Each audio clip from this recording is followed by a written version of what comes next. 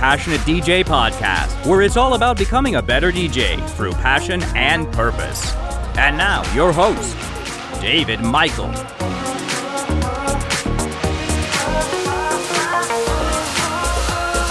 Hey, what's up, everybody, and welcome to the Passionate DJ Podcast. This is part 2 of Mixing the Blues Away. I'm your host, David Michael, and I'm sitting with Mo Dingo and Tony DeCero, and we're going to talk about the science behind music therapy, DJing as a connection to others, and the problem of escapism.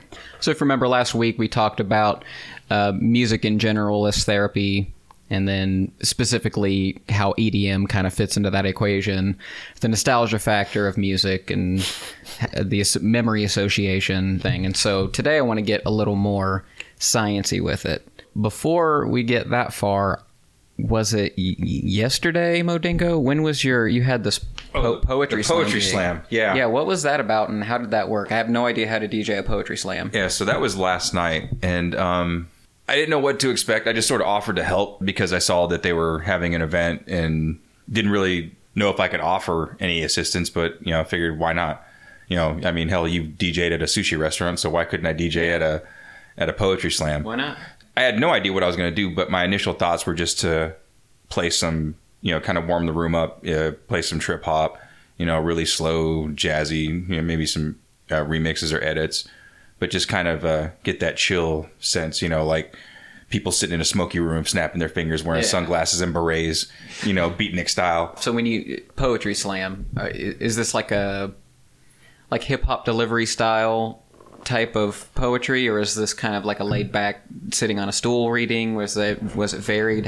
So it's kind of a combination of the two, where they had all the contestants go up, and then they had judges in the audience.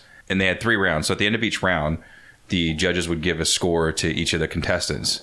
And then the next round, they went in ascending order. And then in the third round, they went in descending order. So it's kind of like a tournament style almost. And like as they progressed, like one of them would get chipped off, or 1 or 2, I don't remember. And so it got down to at the very end, it was 3 poets left. And they did their 3 strongest poems that they felt they could deliver that night. Some really interesting stuff. A lot of younger guys there. I'd say of those top 3 finishers, they were probably average no more than 25. So I was really impressed with their ability to express themselves, being that young and not necessarily having a lot of life experience, but definitely having a feel for, spoken word and poetry. Because there was a couple I was like, damn, that was some deep, deep shit right there. That's tight. The guy that actually won, I think he was the youngest of the 3, and he talked about basically people being fake about who they are and not being true to themselves, and that was the winning poem that he said at the very end. And ironically enough, he asked me if I knew anybody that was into producing, so Tony, I will definitely be sending him your way. Okay. Because I don't know what he wants to do, but if he puts some of those poems to like a nice chilled out track beat, yeah, fire. Yeah, man. Yeah, let's definitely link up. At the event itself, when were you mixing the whole time, or when were you actually playing music? So part of the rules is that they can't have music and they can't use props. It's just they have to be up there with their, some of them are using iPads or their phones, and some had little notepads and books, but I was just playing like music in between. So after they were done, I would start playing music while the judges were doing their scoring. Okay. And then, in between when they had a little break, mixing up some like really chilled out stuff. And then I actually wound up kind of emceeing a little bit because the guy that was throwing it, he had done multiple slams, but he had never put one together. So I kind of sensed him struggling a little bit for content up there, just talking in front of people. So I just started harassing him back and forth. And actually, he wound up relaxing. And we were just like in between, just kind of, going, antagonizing each other.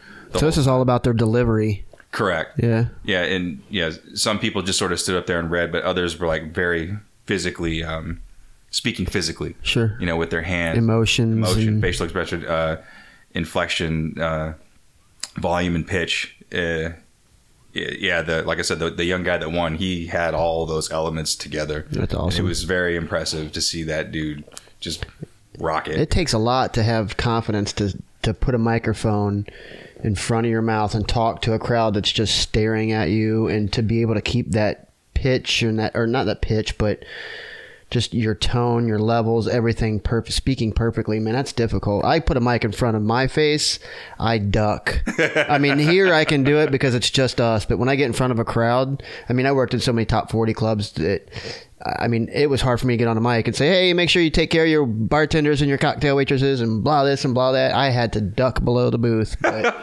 like, Go to your safe space. Right. But yeah, doing that in front of a crowd and being able to keep all that stuff online, man, that's... That gala event that I talked about last week was nobody said anything about a microphone. And so they were like, hey, Can you make some announcements? Yeah, can you make some announcements? Can you get on and talk about, can you mention the hashtag for this event? And, da-da-da. And I'm like, yeah, sure, I guess. And then I got up there and I must have waited for like 45 seconds, just like, okay. Stand there looking like the Statue of Liberty. You're holding the mic. You're like, Well, and this is not long ago. I went and saw you at the CrossFit gig that you played, and my immediate thought when I got up there was like, man, I kind of wish Mo Dingo was here. I would just pass the mic and let him do it. Because, I mean, that's intimidating to be up there and have to talk like that. Yeah, luckily for me in the military, I'm required to get up and speak a lot in front of like crowds of people that are actually, assessing the quality of what I'm speaking, because I'm having to, deliver information, to maybe help get us some money or manpower or something. So I've had lots of opportunities to brief, so coming in here and doing this is unique because it's just the 3 or 4 of us at any given time. So it took me a while to get used to it, and it's evidenced by me listening to my first couple episodes. Yeah, garbage. I feel like I'm getting a little better. You're preaching to the choir on that one. But going back to the poetry, just having the courage to go up there and actually put something out there that you created and opening yourself up to other people's critique that may or may not have as much experience as you, that takes a lot, because I know when I do a mix and I put it out there, like I had you guys listen to it and kind of tell me what you thought. That took, I was only releasing it to 3 people that I knew. To sit there and speak in front of a room full of 50 people, that's a whole nother level of courage I don't have. What did you think about it from just the gig perspective? Like, did you enjoy it? Would you want to do it again? Was it exciting, boring? Any thoughts? I actually enjoyed it. I'd never been to one. I've kind of watched some I kind of watched a few just to kind of get an idea of what was going on. But the only stuff I could really find on the interwebs was kind of like those ciphers where they're battling, which I knew that's what I wasn't going to expect, but I was like, I actually kind of interested to go find one of those now, because that was just like off the dome, just live dissing in public. That's pretty impressive for people who have the capacity to do that. Yeah. I watch those quite a bit, like ciphers, rap battles, and things like that. They're very, very interesting. Yeah, especially like just the really clever people, what I mean? Like where you just watch, because you can tell, like sometimes you can tell, okay, that was a good verse, but I'm not sure if that's coming off the top of your head or not. Right. But when they're like reacting to things that are happening in the room or pointing at people, and someone happened to be wearing a red shirt and this and that, and it's like, wow, it's just an impressive skill. Yes. Yeah. So I wanted to play this clip before we get into our main topic. Once again, we mentioned last week that I found this really cool documentary called Before We Were Kings, and we'll be playing a couple of clips from that again this week. And I will drop a link for you to rent or buy a digital copy in the show notes, and Amazon Prime members can watch it for free. And Dave's sharing his password. And I'm sharing my password with all of you. Yay! Just kidding, Amazon. Just kidding. Just go, God. Them just jokes, Amazon. Yeah.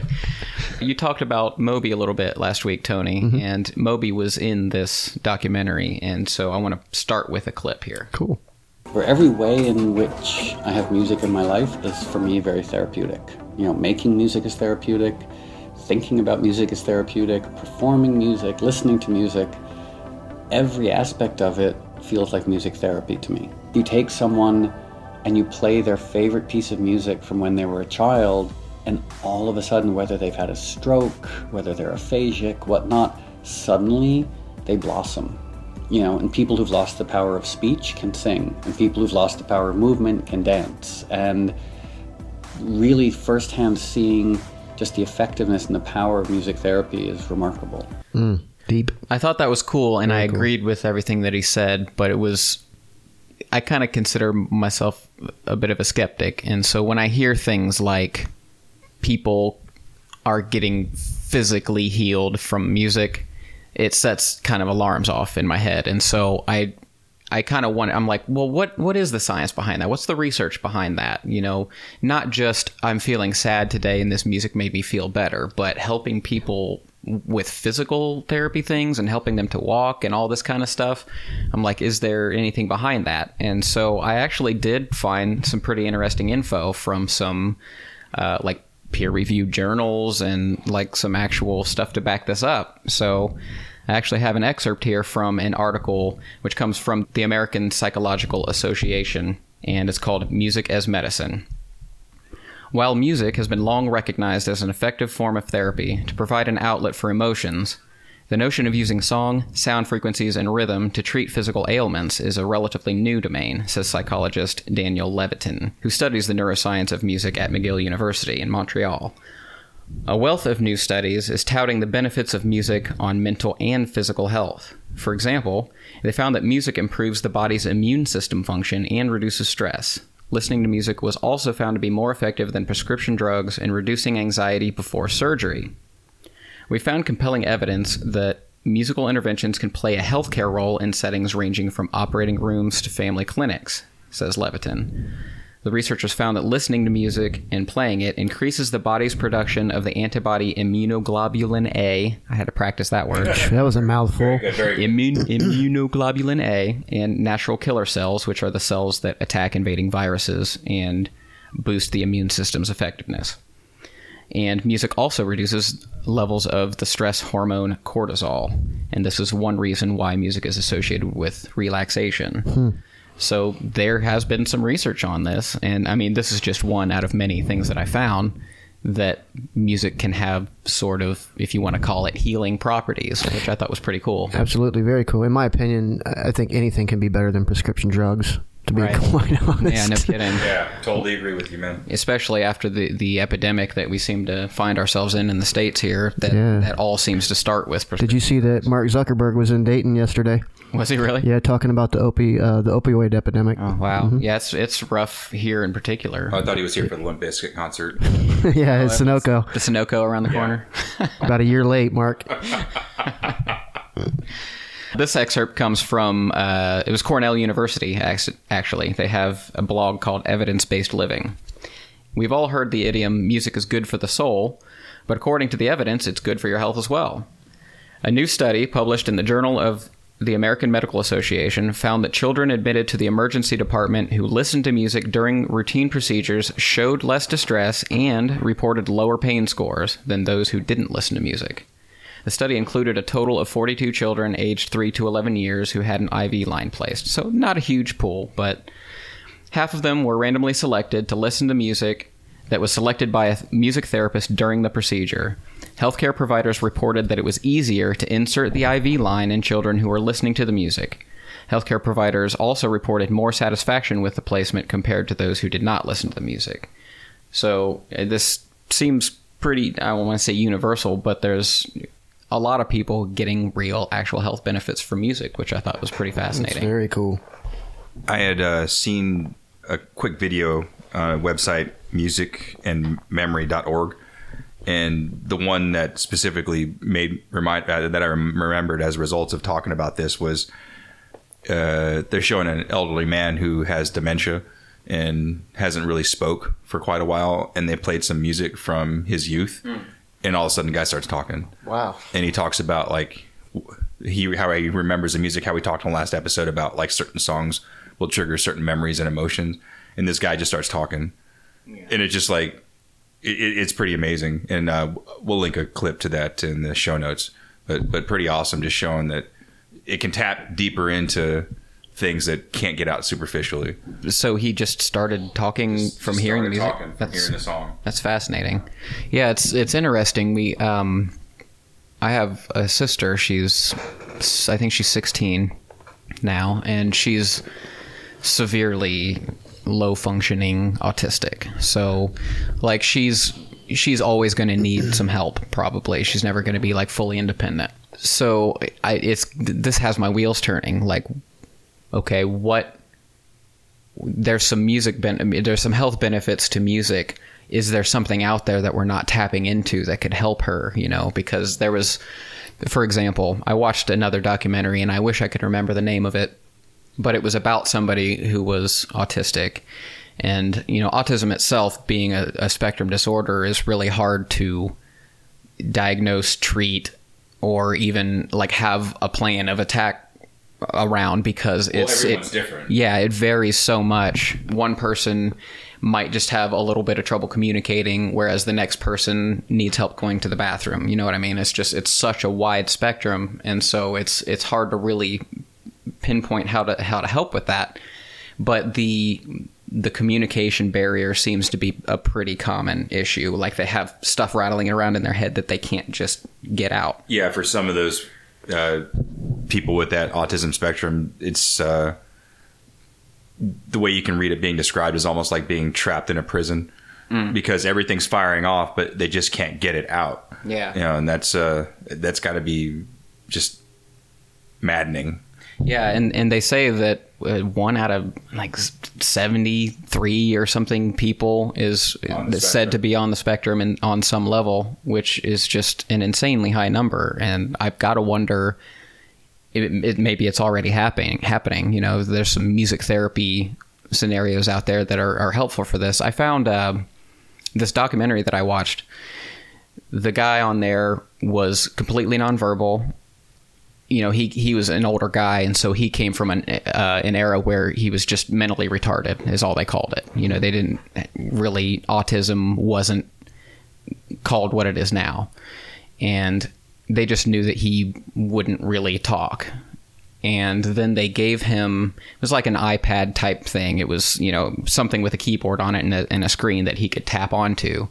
And they were showing him typing stuff, and it was popping up on the screen as he was typing it, and he was typing these like full paragraphs of really intelligent, he was putting these really intelligent sentences together, and people had no idea that he had that in there. And there was something about him being able to process it that way and put it on the screen where he was just able to get that stuff out, and that's been extremely helpful for him. And I wonder if music is that for somebody else.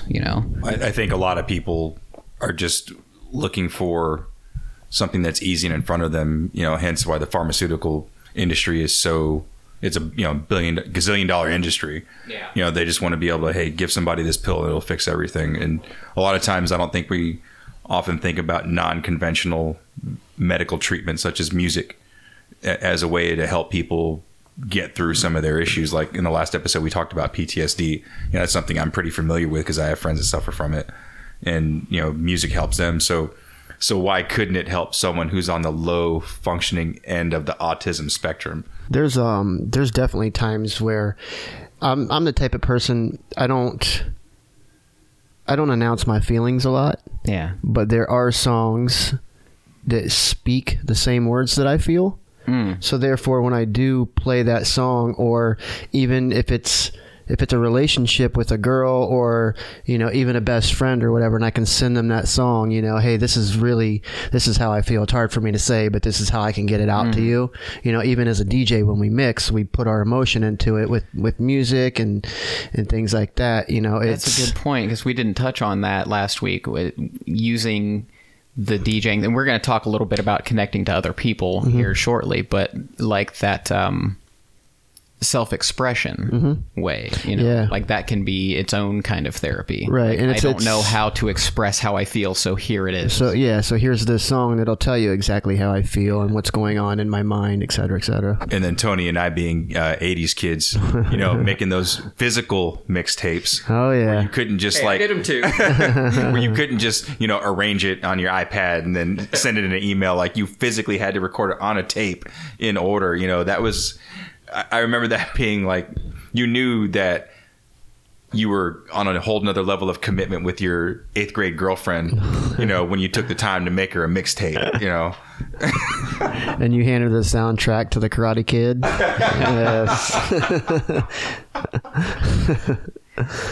but getting back to the musical aspect of helping people with autism, my cousin, he's on the higher functioning end of the spectrum, but his dad says that ever since he started playing guitar, like his ability to focus has improved significantly, and his confidence has improved significantly, and just his all around the way his ability to express himself and carry himself. I mean, my man's got like 4 guitars, and every summer he goes to a band camp back in Illinois, and my brother was telling me that they're almost at the point where, like, dude, I don't know how much more we can teach you, because like he picks up everything like the first or second try, because part of the autism thing is about repetition and patterns that they usually, folks with that issue tend to have the ability to work better with those types of things. Because even from a military standpoint, I think in the Israeli self-defense force,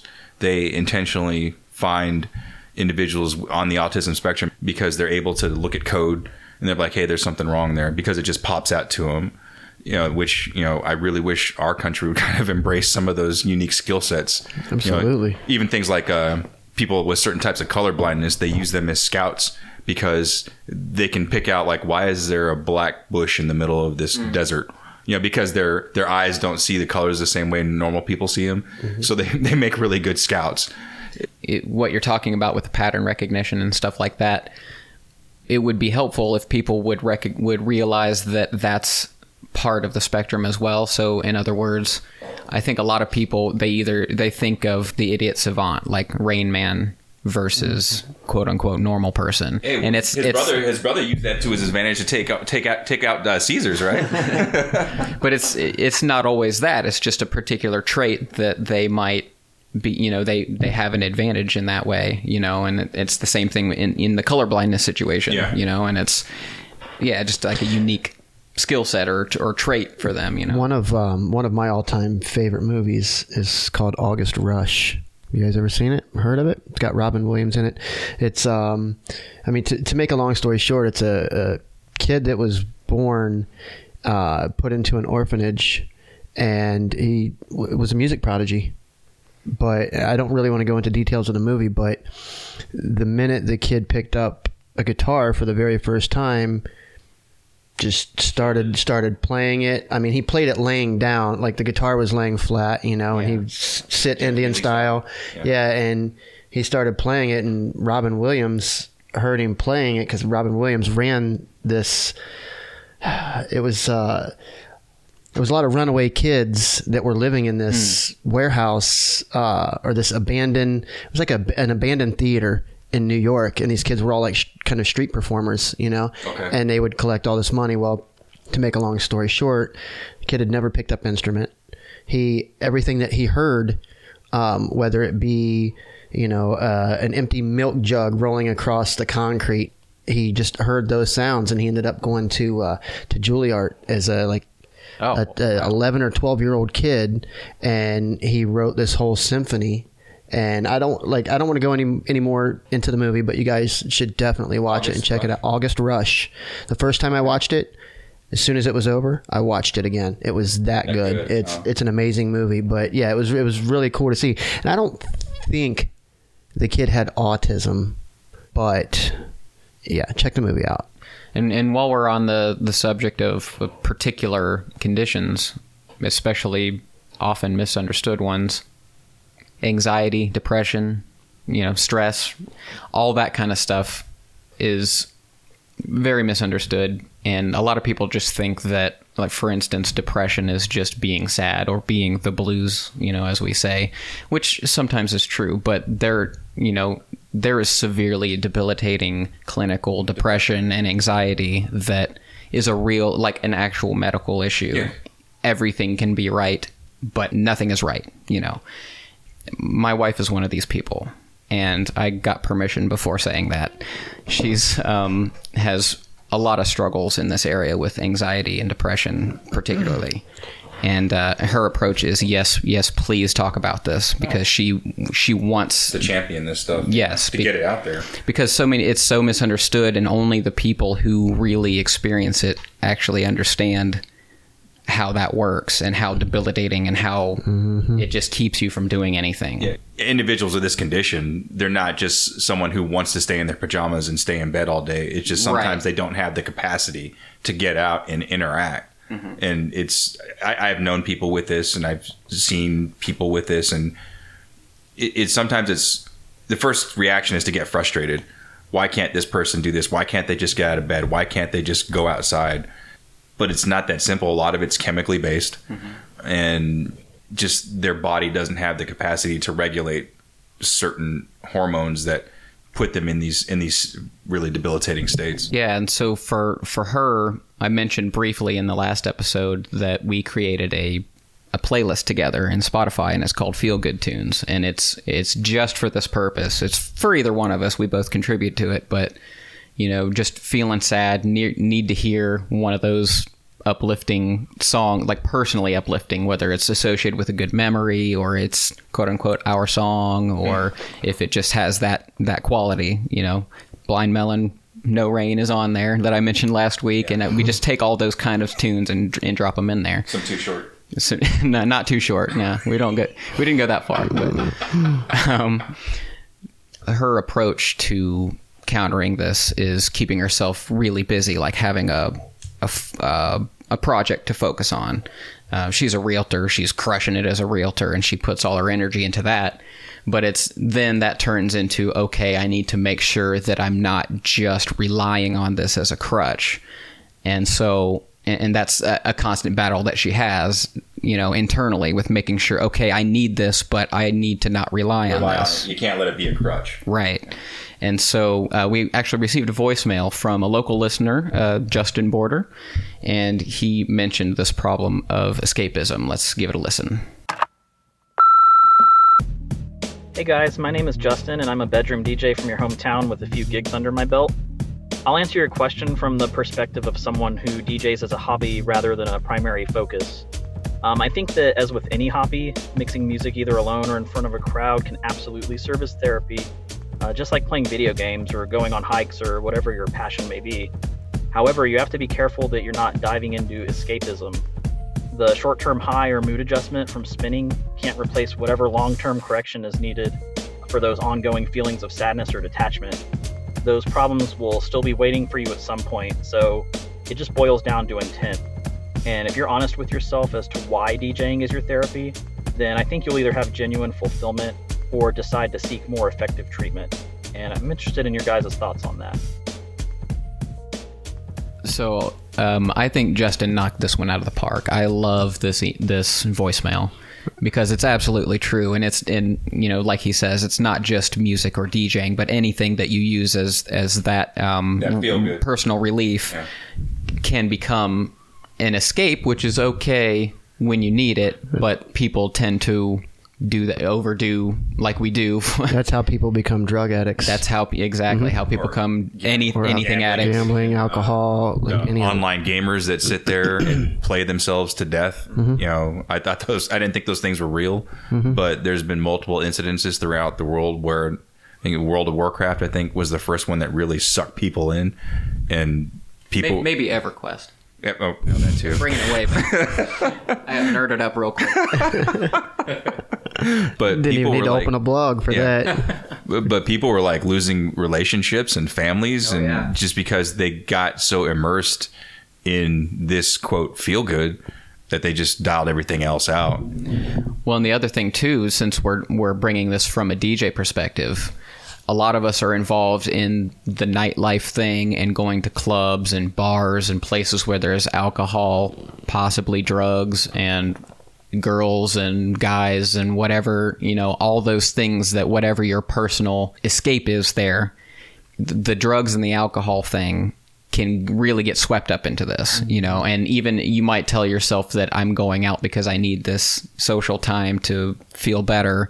But then if you start relying on the drugs and the alcohol as part of that, then it becomes its own beast. It's a quick fix. It's not. But it doesn't even have to be like the drugs, the alcohol, just going out and being out, and using that as your escape. If you just hate whatever it is, or you're avoiding something generally, but sometimes people just have those addictive personalities where things just get out of control and they're out of balance. And even just bringing it back to, the DJing specifically, that doesn't seem like a particularly unhealthy escape, right? But anything that you put all of yourself into and at the expense of something else can be a problem. So, for example, if you're living every day and feeling miserable because you need to have a really important conversation with your significant other or something like that, and you just say, I'll just go play music instead, and you do that for weeks and weeks in a row, then it's becoming part of the problem, not the solution or treatment. So I think that's an excellent point. Absolutely. So I want to talk a little bit about the aspect of DJing and the kind of personal therapy type effects from the perspective of sharing music with other people and having a connection with other people, not necessarily just the music itself or sitting in a room by yourself, but that kind of interaction and what that can do for people. So I have another clip from Moby. Let's check this out. I had this experience 25, 30 years ago. I was at a party and a friend of mine was dancing and his favorite song came on, and he just started dancing like crazy, like uninhibited, enthusiastic. And suddenly I noticed everyone around him started relaxing a little bit. And I feel sometimes part of my job as a DJ, in a very weird way, is to try and facilitate that. I thought that was a cool way to put that. So just that I did something and then I made somebody else feel happy. It feels like giving something to them. You know what I mean? Like making them feel better makes me feel better. I think that, and especially and that's a one-on-one thing I'm talking about there, but even like take it to 1,000 people and you get a positive reaction from 1,000 people and they all throw their hands up at the same time. That's awesome for everyone involved. Why would that not make the DJ feel awesome? And they're obviously having a good time and it smiles all around. And that's a positive memory. That's a good feeling. That's an adrenaline rush. And if you can't relate to that positive energy that other people project, I know all of us can find or recall a situation where you had someone like in the workplace that was super toxic and just infected everybody else's attitude and almost to where it becomes cancerous, and where a once delightful place to work can become some place that you just loathe because this person is always going to piss in everybody's Cheerios. If you think of that, it's possible to do the inverse, that tipping, where I'm sure plenty of us have DJ'd at a club with an empty dance floor, and then you play that one track and that one person goes out there because that's their jam and they just start dancing, and then another person comes on the floor and another person comes on the floor, and then by the end of the track the dance floor is just packed, and then you're like, okay, I got to maintain this momentum. Mm-hmm. All thanks to that one person having the quote, and I know I've used this word a lot in the past couple episodes, but quote, courage to go out there and be the only one on that dance floor dancing like nobody's watching, and that sometimes that's all it takes is just getting that one person to tip and have their energy affect or infect, everybody else out there to get some of that feel good. I have another clip here from DJ Shifty talking about DJing to feel connected to others. When I DJ, I do a lot of skill-based things and also have a certain sort of style of curation.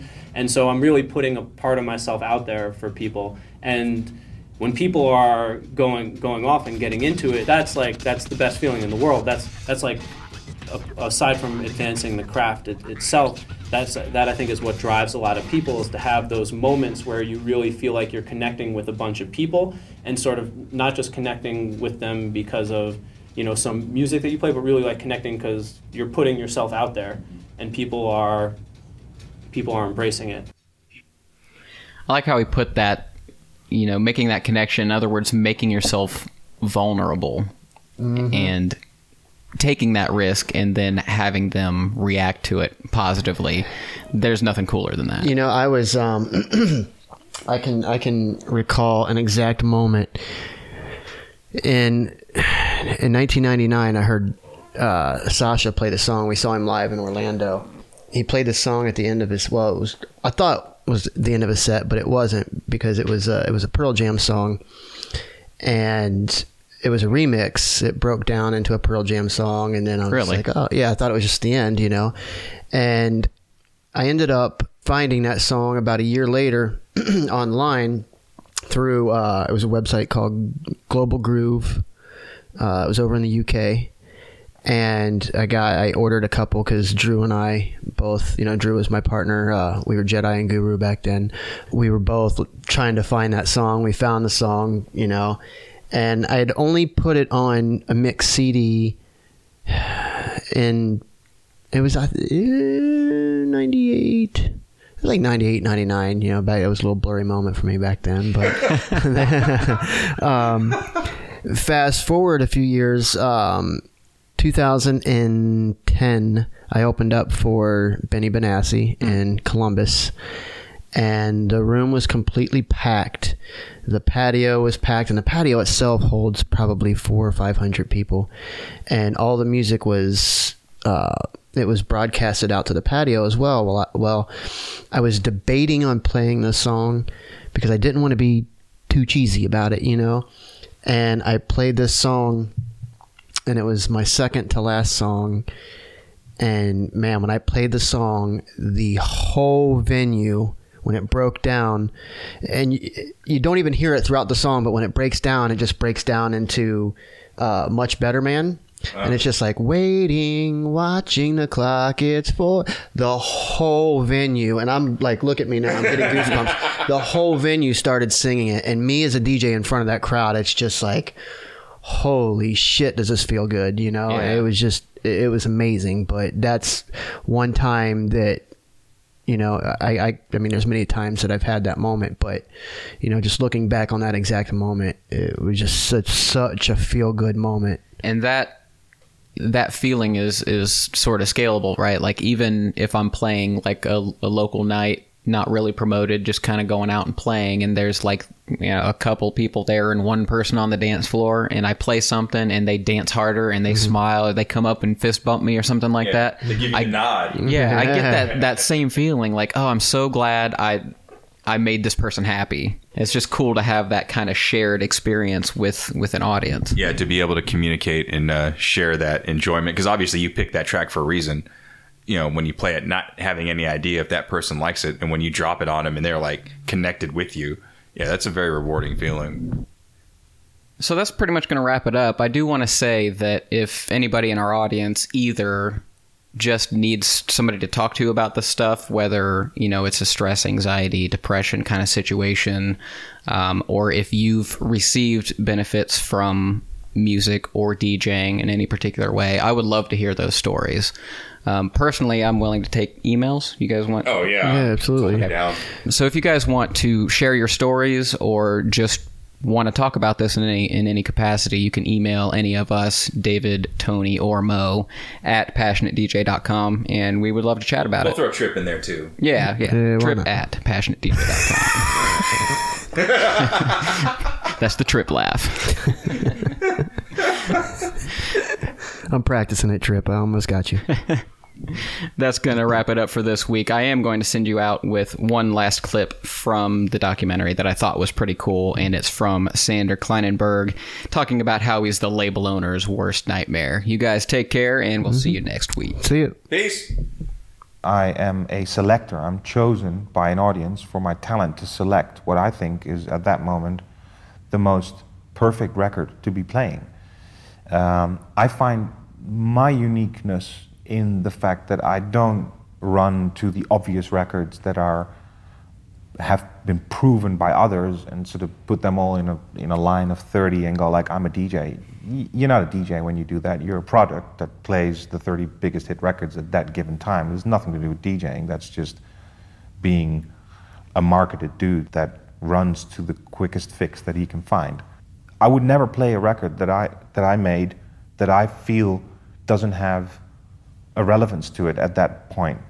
I am the record label's worst nightmare when it comes to that. If I'd make a hit record and the hit record after 3 months would be died out and everybody went like, wow, that's done now, I'd be the guy that stopped playing it 6 weeks before that moment, you know, because I just don't want to be involved in that. I create moments and to feed this big ball of energy that's keep moving forward.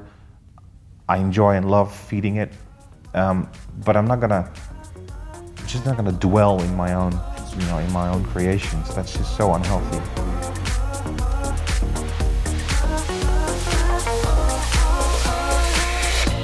Thanks for listening to the Passionate DJ podcast at www.passionatedj.com. Check out the fan page at facebook.com/passionatedj or on Twitter at DJ with Passion. And always remember to keep on spinning. I need you. I want you. Come and kiss me.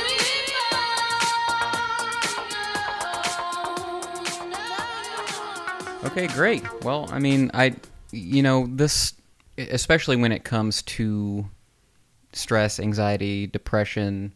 Let me start that over. He looks so lifted from that coffee. Your like forehead's just like sweating. He's got the McDonald's vein coming out of his own. McDonald's vein. When you're trying to suck on the milkshake and it's just like, it won't come through. Triple thick. So that's pretty much going to wrap it up. I do want to say that if anybody in our audience either just needs somebody to talk to about this stuff, whether, it's a stress, anxiety, depression kind of situation,